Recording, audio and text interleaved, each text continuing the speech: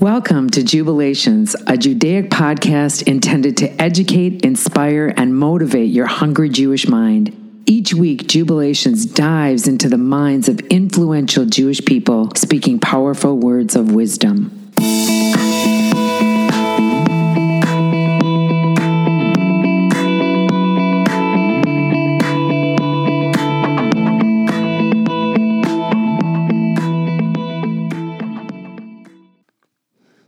So what would you like to know? Perfect. Good? Okay, good. Perfect. Okay. So I looked you up a little bit on the internet and learned some things about you, but not very much. Okay. So we're going to get more about you. Okay, Or dear. you're going to teach me more about you. Okay. Okay. So is it Kabakow? Is it? See, there is no W in the Russian language. So my children changed from the W to a V Really? to make it more authentically Russian. My 'Cause, kids went through this phase where they wanted to be the real McCoy. So or the my real- last name is Kvasnik. So I was like, Kvasnik. So, but I think I was always, well, V, you're saying was Russian. Yeah. Which it is, like kvass. Do you know what kvass is? The drink? Kvass? yeah, Have you? I've experienced it. Okay, good. So I have Dr. Bernard Kabakow with me today. Right. And he has traveled unwillingly to Minnesota to hang out at the Shalom home for a little while in St. Paul. He is a retired oncologist, Right. right? And were you born in New York? I was born on East 68th Street, and I grew up on East 97th Street, where I spent up till the time when I was 18 that I went off to the Navy, and then I went to finish college in New York. I went to college by subway, if you're interested. And then I went to Harvard Graduate School and then to University of Vermont Medical School. So, and then I came back to New York where I married and we had 6 children and we lived in various parts of Manhattan with summer places in Westchester County and Long Island. And my kids have all left the home. I hope so. And 3 of them live in Israel. 1 lives in St. Paul, and another lives in Cleveland, and my youngest lives in Ithaca, where she's very active in the local community. Do you guys ever have a chance to all get together? Yeah, I mean, weddings, bar mitzvahs, and funerals. Okay. Better the good things. Better the mitzvahs than the not. So I travel a lot. I live out of a suitcase, and try to give the children equal time. But I speak to each of them at least once a week, and I keep up with them, and they're very much interested in my welfare. Is that you agree? Okay. Bernie, how old are you? I'm approaching 90. I'll be 90 in 2 months in May. And when did you retire from oncology? When did I retire? More than about 12 or so. No, more than that, about 20 years ago. Oh, Yeah, wow. Yeah. So why did you pick oncology? Well, actually, I encountered a great man who was sort of the people he trained were inspired by him, and he was a great oncologist. And I had I had a year's fellowship with him, and I decided to go into that field. Unfortunately, he passed away, but he inspired a great number of young physicians, and I was one of them, luckily. And I sort of grew into the field when, for example, when I had my fellowship in 1957 to 58, there were only about 6 drugs for cancer patients, and now there's over 250. So it's a field which has grown, and the doctors have grown with it. And we've learned a great deal from meetings from other oncologists, and there are more and more young doctors going into the field, which I'm very happy with. Was there a certain area in oncology that you specialized in, that you knew more about? Well, specialize at that point. We didn't specialize. There were so many diseases that we were treating, and not all of them satisfactorily, but we concentrated on, for example, breast cancer, lung cancer, lymphomas. Those were the major illnesses which required treatment, and we sort of grew up with the field, with trying various drugs and drug combinations. Some of them were very satisfactory. For example, advanced Hodgkin's disease, which had a lifespan when it spread of 6 to 8 months, and now we can virtually cure a great number of these patients, or at least keep them active and living. And we've worked with breast surgeons, for example, and the best treatment for various types of breast cancer. And we've worked with the hematologists on the treatment of lymphomas and leukemias. So it's been a joint effort, and we pool our resources and have a national meeting in Chicago once a year where they come from all over and newer treatments are introduced. And we learned a great deal. And the field itself is always growing, and always something that we can bring back with us to treatment, the treatment of the patients. We've also learned to combine chemotherapy with drug treatment of cancer with radiation, and we've worked together.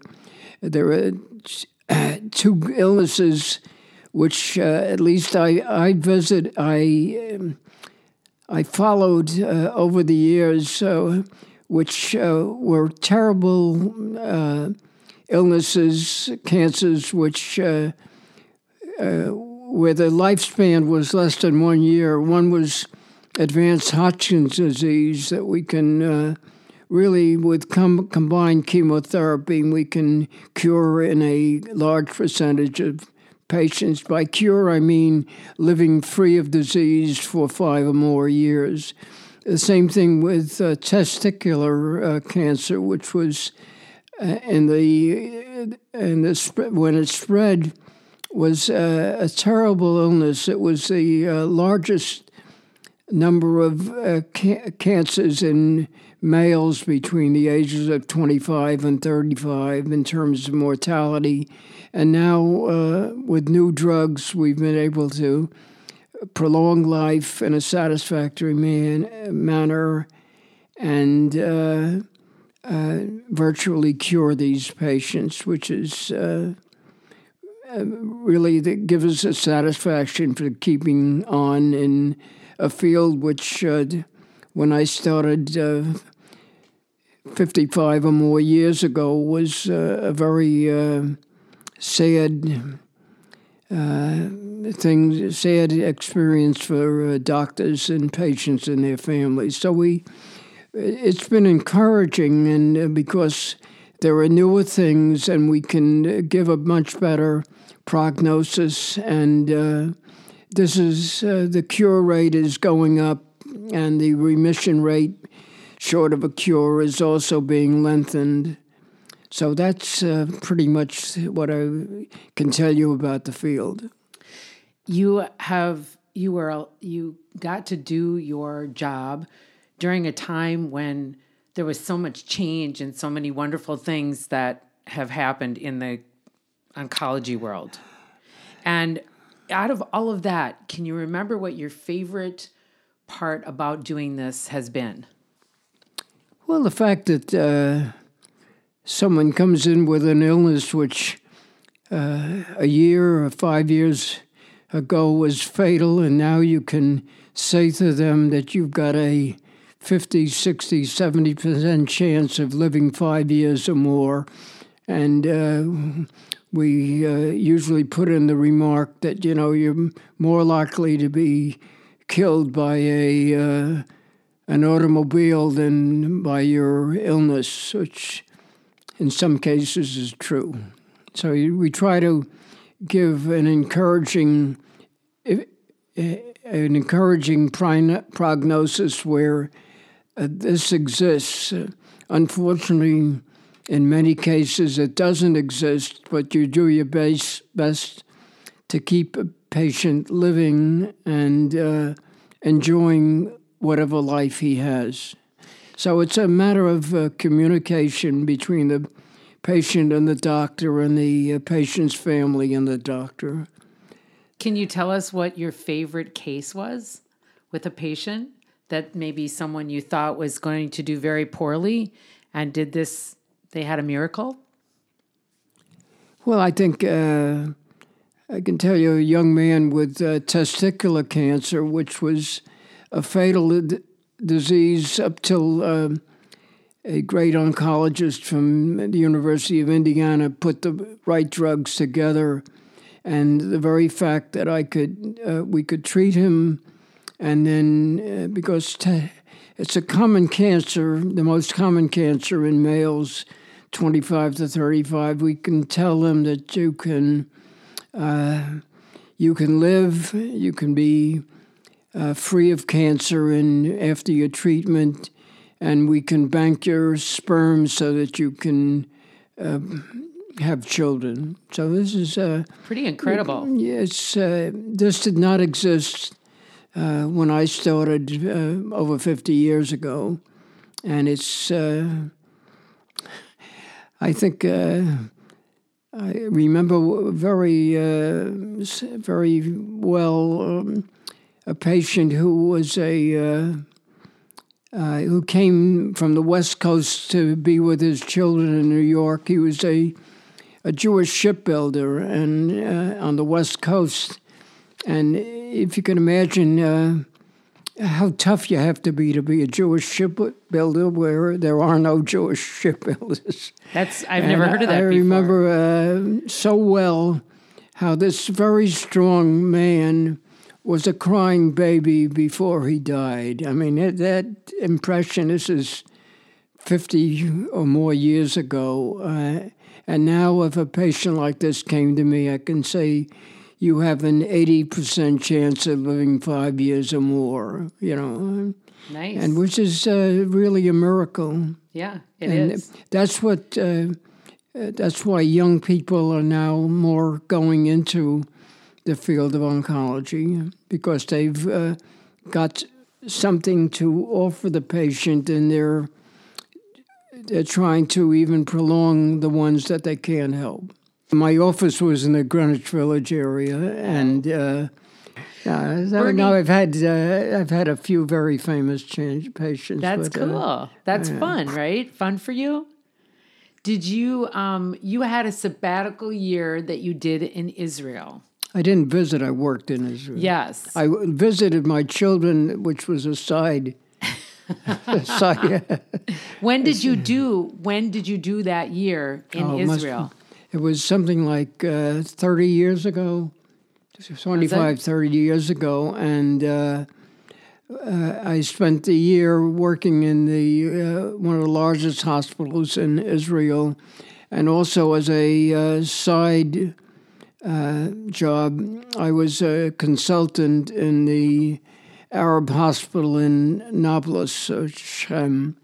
And one of the visits, I took my daughter with me. My wife was with me also, and I learned something about treating Arab patients. And the doctor, I worked with a doctor, a social worker, and a nurse, and they were wonderful, wonderful people, spoke English very well, and were very much interested in the welfare of the patients. I think I examined 15 patients on the same gurney. They didn't change the sheets. It was, but they were very much interested in the patients. For example, in the Arab patients, the woman who had a lump in her breast would hide it from the husband, and they just left it untreated, never saw a doctor, didn't somehow disguise it from the husband until it was too late. And it was a terrible thing to see. But they were, this was in the Arab hospital, and the other hospital in Nablus, Shem, was controlled by the Jordanians. This is at the time when the city was divided in two, and the Jordanians treated the Arab health people in the town of Nablus very poorly. They looked down on them, so they much preferred getting help from the Jewish